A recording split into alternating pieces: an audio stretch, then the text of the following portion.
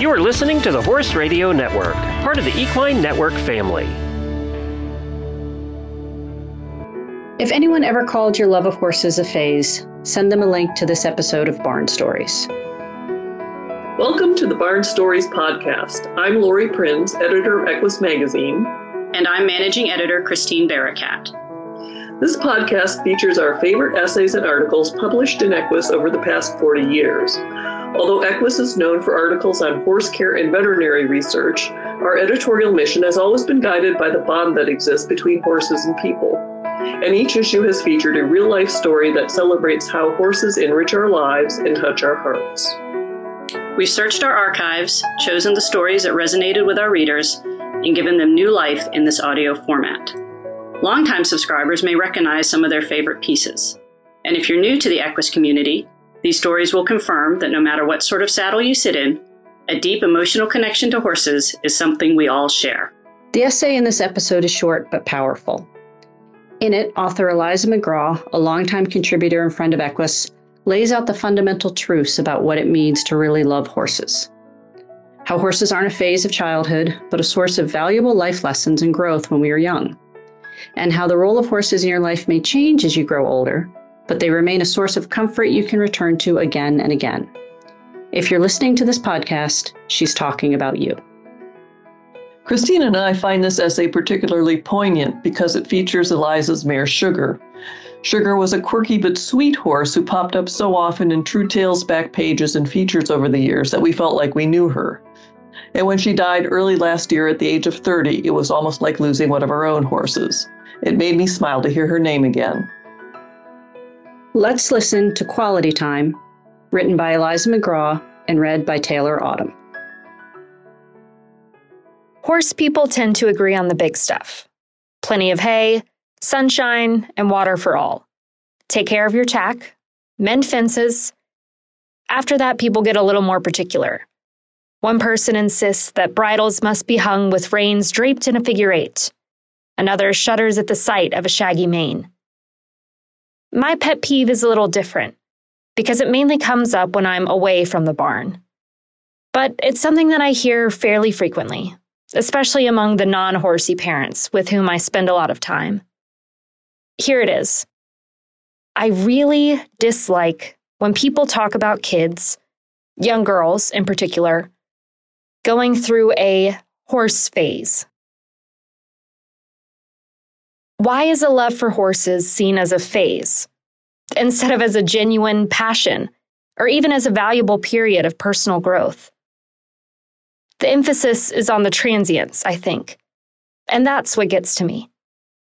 It's as if these parents believe that loving horses is an inconvenient developmental stage, and that their daughters will return to their senses eventually.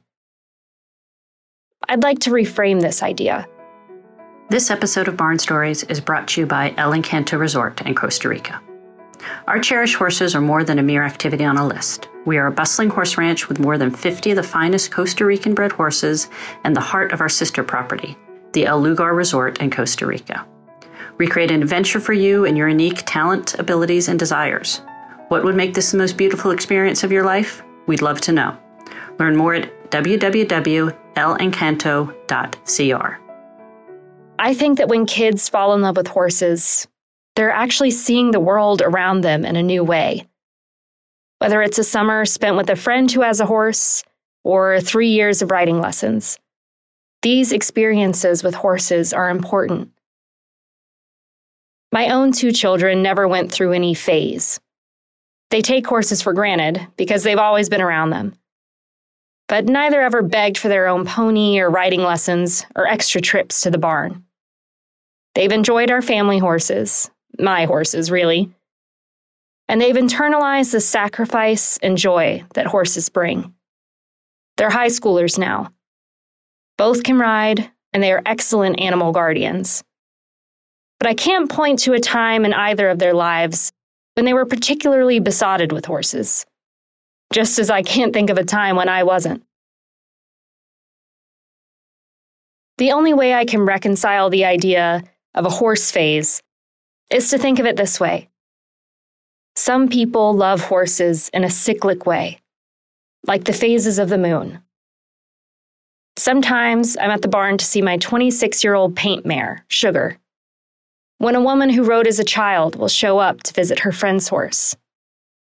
The woman enjoys simply being around a barn again, and she often stops at the store on the way out to buy some carrots or an apple to share with the horses. This is a person who is drawn back to horses. Sugar is currently half leased right now to a grandmother who takes her on long trail rides. She uses my mare to teach her young grandchild about horses too. Sugar helps each of them with very different phases of their own cycles. Any child who is lucky enough to spend real time with horses gains empathy and that all-important sensation of being around something bigger than herself, literally and symbolically. Horses teach children about fear and humility. They see how something big and strong can shake at the sight of a skittering paper bag. Horses teach children about power and introduce them to the exhilarating feeling that comes from controlling an animal with enormous physical potential. And horses teach children about the beauty inherent in life's rhythms, both when they are riding and while they're doing the routines of horsekeeping. So please, humor me. Help me convince people not to describe the time children spend with horses as a phase. Because experience with horses isn't something you go through. Whether it lasts for weeks, months, or decades, it provides you with lessons that stay with you for life. Thanks for listening to Barn Stories. We hope you enjoyed this episode. If you have a favorite article or essay from the Equus archives that you'd like us to feature in a future podcast, let us know. You can reach us at equusbarnstories, all one word, @gmail.com. Did you enjoy this episode of Barn Stories? Head over to iTunes to subscribe, rate, and leave us a review. Thanks for listening.